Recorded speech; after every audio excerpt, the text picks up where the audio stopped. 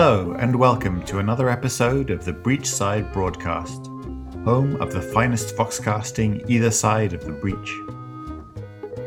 On today's episode, we continue to follow Lucius as he plots, schemes and manoeuvres for power within the guild's upper echelons.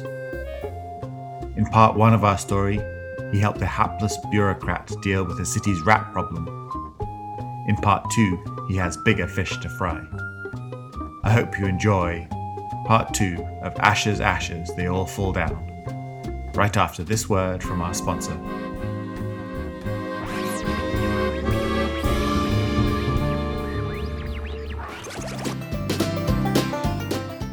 This episode of the Breachside Broadcast is brought to you by Stickmonger's Furniture Emporium. We make beautiful furniture that's as uncomfortable as an Iron Maiden. Each piece is designed to make natural posturing possible. It's perfect for anyone who wants to keep meetings short and prevent interviewees from settling in. Visit Stickmongers today for a 2-for-1 deal on chairs.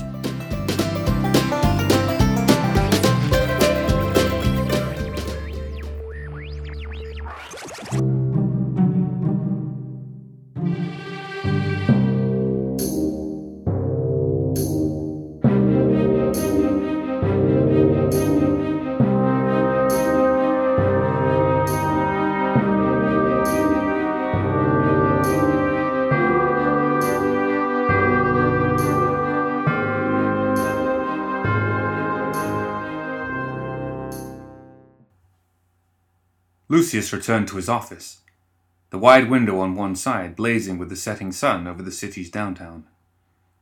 The massive wooden desk and distinguished chair greeted him in the center of the floor. An elegant iron hat stand and 2 exquisite but supremely uncomfortable chairs completed the decor. He didn't want any of his visitors to feel too welcome.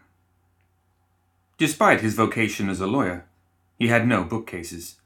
He had no need for them, as his superior mind remembered everything, a gift that had served him well. It always had. "I need the facts and figures on the missing couriers," the secretary said as he stood in front of the window. The slightest shuffling of shoes against the polished wood floors was the only response. Moments later, a file appeared on Lucius' desk, along with a glass tumbler of the best bourbon outside of Earth. In silence, the scribe returned to his usual place near the door. He wore a suit befitting the assistant to the most prominent lawyer in Malifaux, and a mask that matched the profession, but it was utterly inconspicuous, his best quality. Lucius leaned his cane against the desk and settled himself behind it, loosening the mask from his face. As he rifled through the pages of information, he sipped at the bourbon. He couldn't taste the beverage or feel the effects of the alcohol, but knowing that years of planning and labor went into something he could consume in a moment gave him a delicious feeling of superiority. He also enjoyed the sweet and spicy bouquet that reached his nose, but that wasn't why he drank it. Secretary Madison narrowed his eyes as he read detailed accounts of Kaeris' most recent acts of Arcanist sabotage.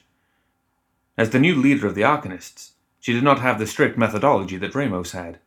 She let her emotions rule her decisions. How very human of her. Her latest attacks on the guild seemed centered on the area where the industrial zone became the downtown area, very near the records offices where many confidential documents were stored. How concerning. His pen scraped against paper as Lucius composed a list.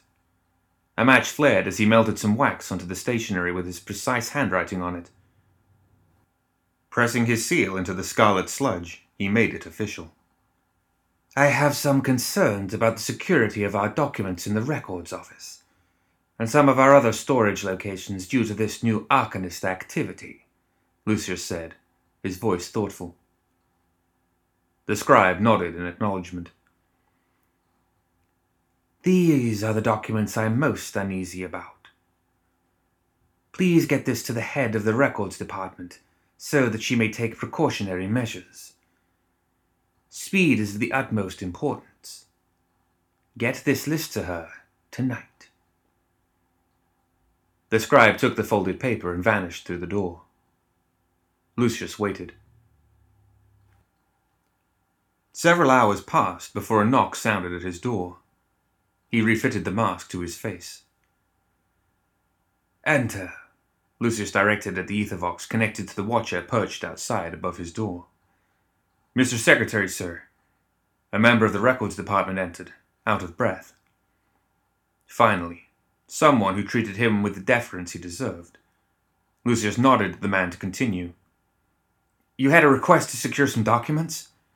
The man's voice ended on a high note of fear. "Yes." "Well, you see, the records department decided to send them to the governor's manor for safekeeping, but the courier vanished.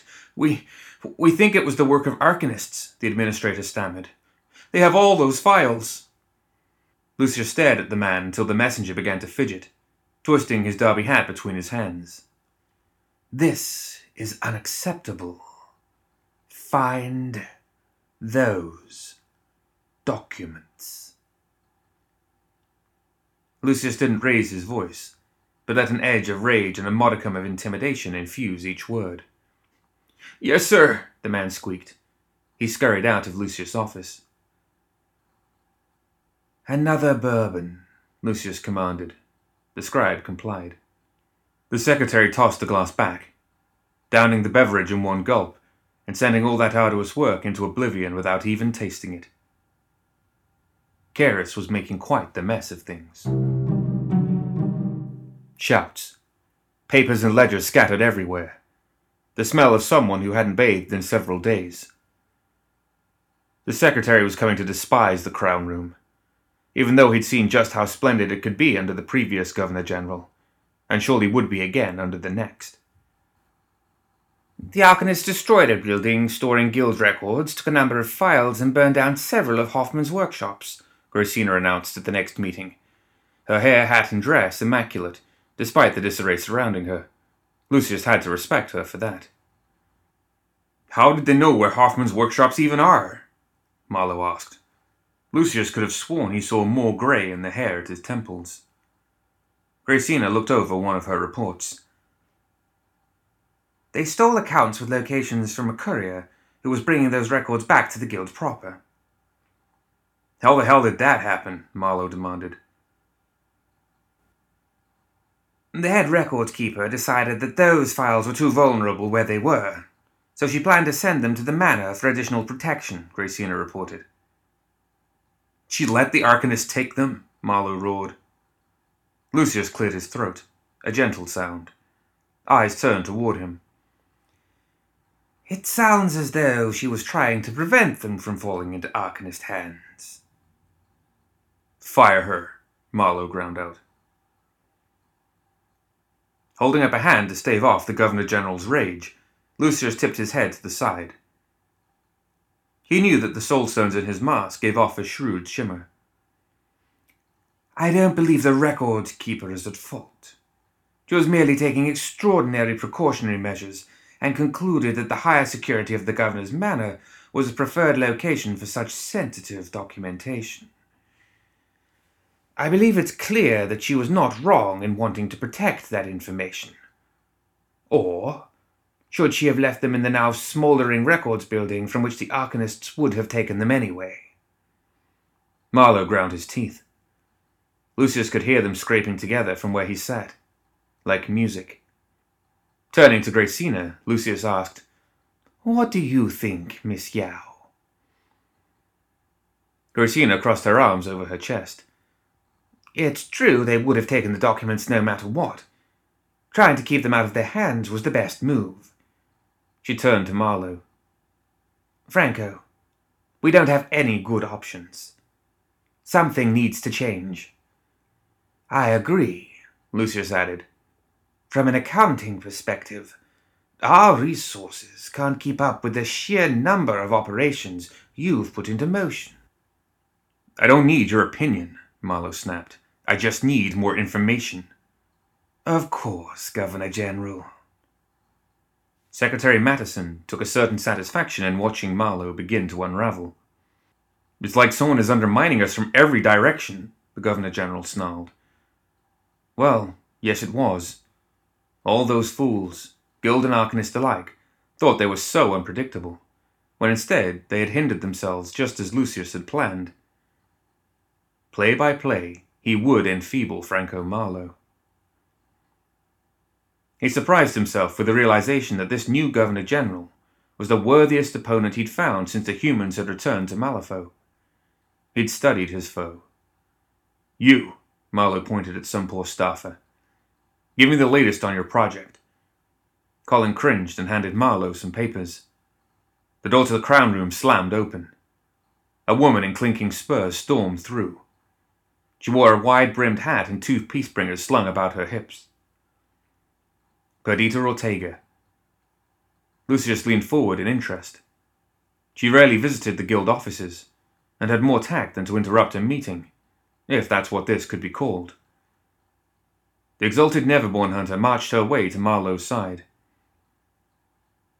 "Your assistant said to make an appointment," Perdita explained, her voice quiet and threatening. "I decided to schedule some time, right now." "Why aren't you in the sewers?" Marlowe snarled. "Why would I be in the sewers? My job is in the Northern Hills, remember?"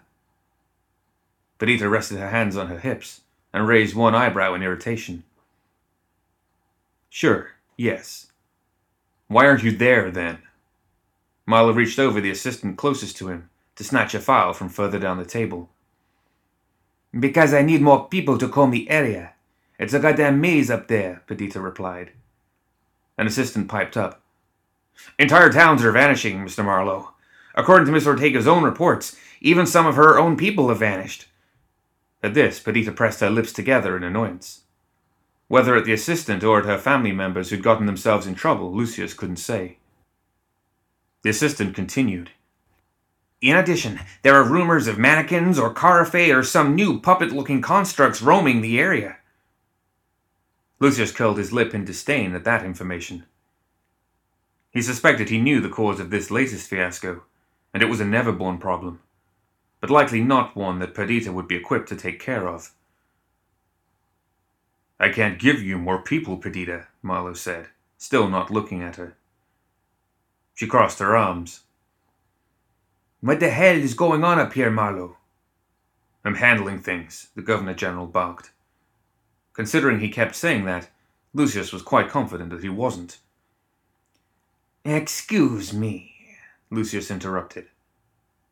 The two looked at him in surprise, not having noticed that he'd moved. "Perhaps this menace in the Northern Hills requires a more official, policy-laden approach," the secretary suggested. He brushed an invisible piece of lint from his coat. "Some individuals respond better to litigation than a show of force." "Are you serious?" Perdita choked out. "You think that whatever is emptying out towns will respond to a court summons? Or the threat of one, anyway?" Lucius turned his head to face her. "The law itself is a powerful weapon, Miss Ortega." She snorted. Lucius ignored her obvious disrespect, for the moment. Marlowe didn't look up. "Do whatever you want. You two figure it out." "The Northern Hills is no place for a bureaucrat, Secretary." Perdita gave him a skeptical look. Such insolence. Lucius gripped his cane, digging his fingernails into it through his gloves. "Perhaps my success will have you rethinking the efficacy of my chosen profession. If you can figure this out in 48 hours, I'll eat my hat," Perdita snickered. "When I accomplish your task in under 2 days, you can owe me the completion of the undertaking of my choosing," Lucius countered. "It's your funeral, lawyer," Perdita shrugged. "I'll carve I told you so into your wooden corpse once I find it out there." With that, she swept out of the room like an overconfident, spoiled, domesticated bird. The crown room once again exploded into arguments and negotiations. Ledgers passed from person to person. Lucius stepped out of the governor's manor, leaving the tumult behind him. Boarding the train at Malifaux Station, Lucius sneered at the humanity around him. It wasn't an unusual expression for him, but yet another instance in which he appreciated the mask. Though McMorning had made an attempt to make his facial features more human, Lucius still had not given up the golden visage with the soulstone eyes. The train wheezed like the breaths of some dying monster. The humans occupying the seats avoided unnecessary conversation. The personalities of those who ventured even further into this land and away from the egress that the breach represented were stoic and suspicious, and willing to forego civilized life.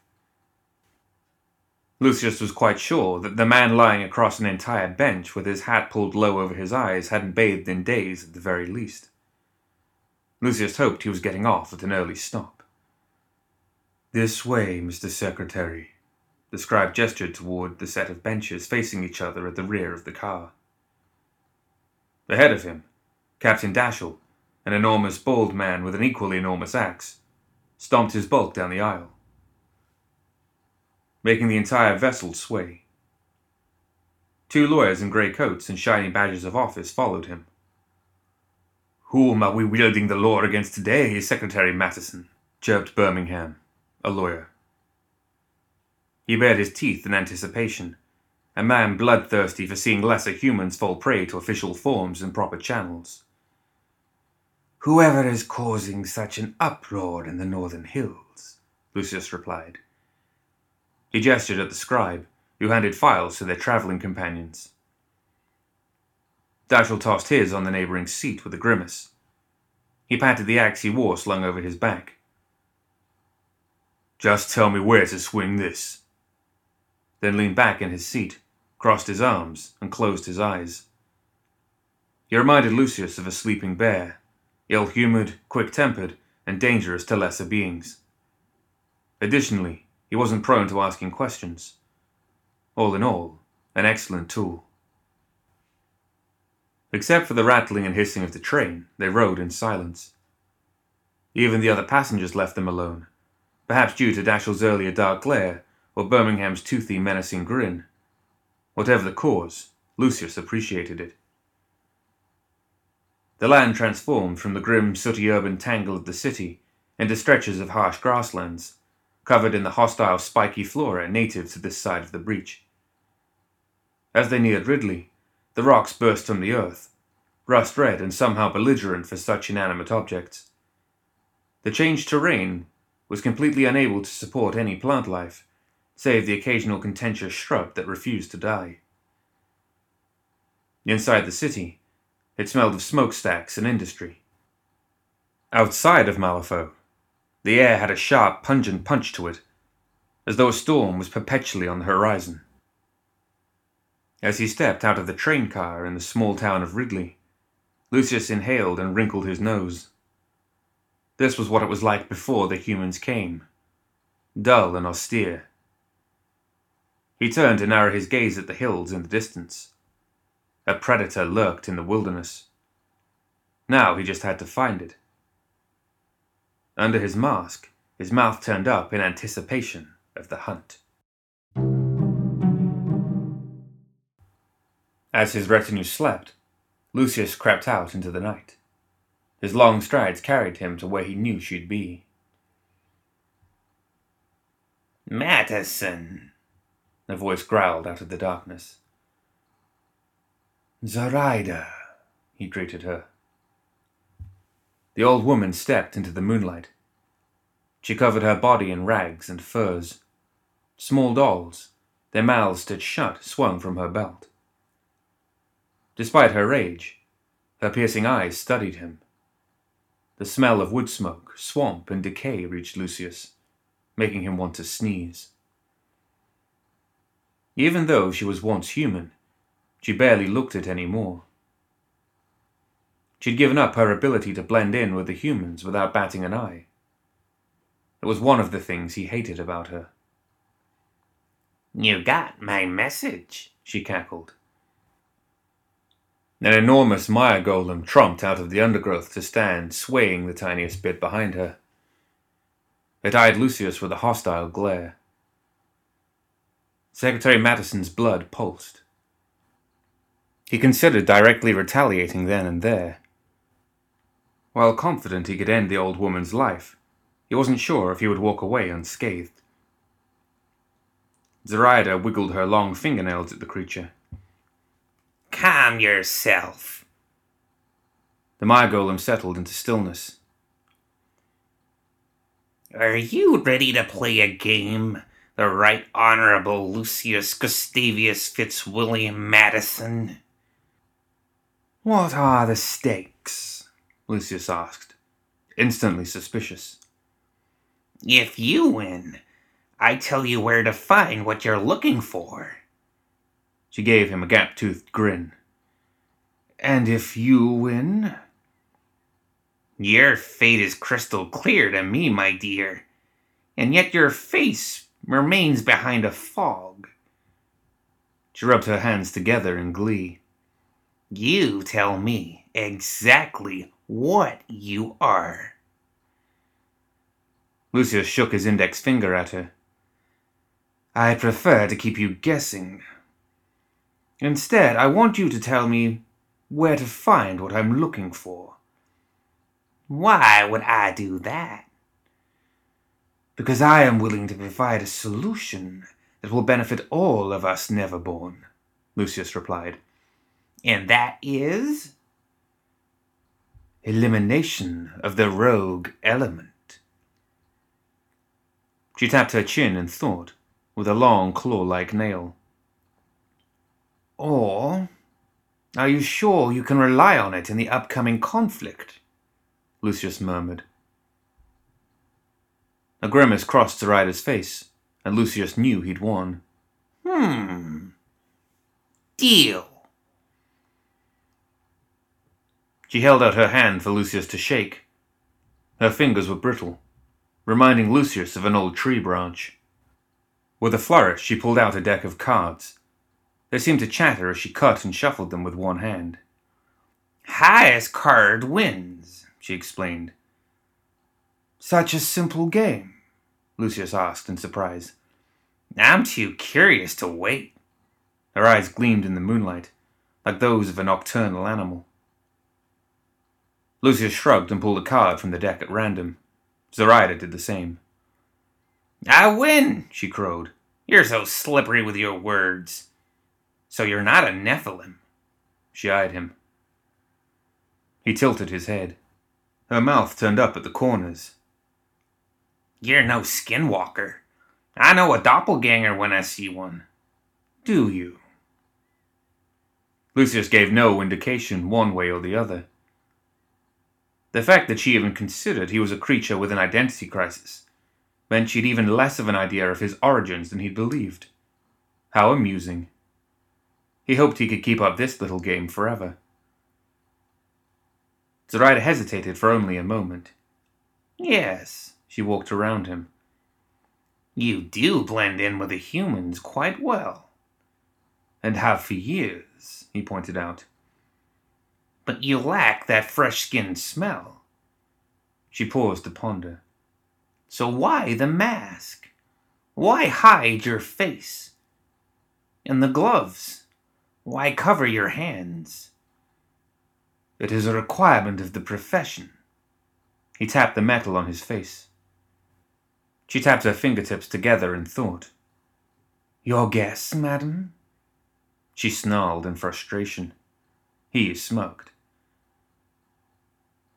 After a moment, she said, Are you a woe?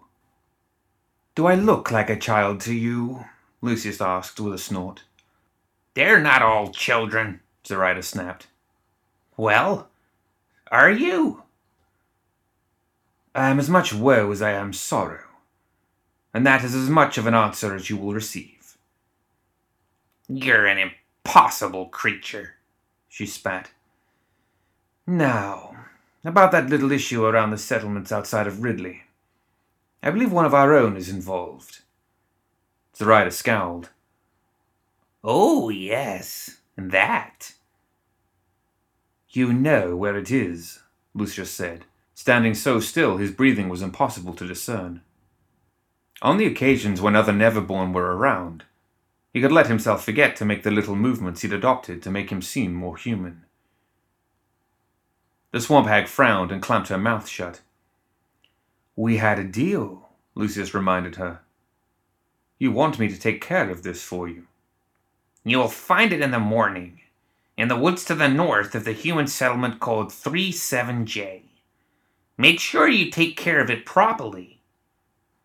Zoraida pulled a small box from a pouch about her waist. She twisted the tiny crank protruding from the side of it. The silvery notes of an ancient lullaby rose in the air. She reached out to Lucius, the small music box resting in her palm. Use this. He plucked it from her hand and bowed. Thank you, madam. I'll find out what you are one of these days, Lucius Madison, the swamp hag threatened and cajoled. And perhaps you'll live long enough to see me fulfill my fate. Lucius bowed, melted into the shadows with a soft chuckle, and returned to Ridley, making sure to slip the name of the settlement into Birmingham's notes.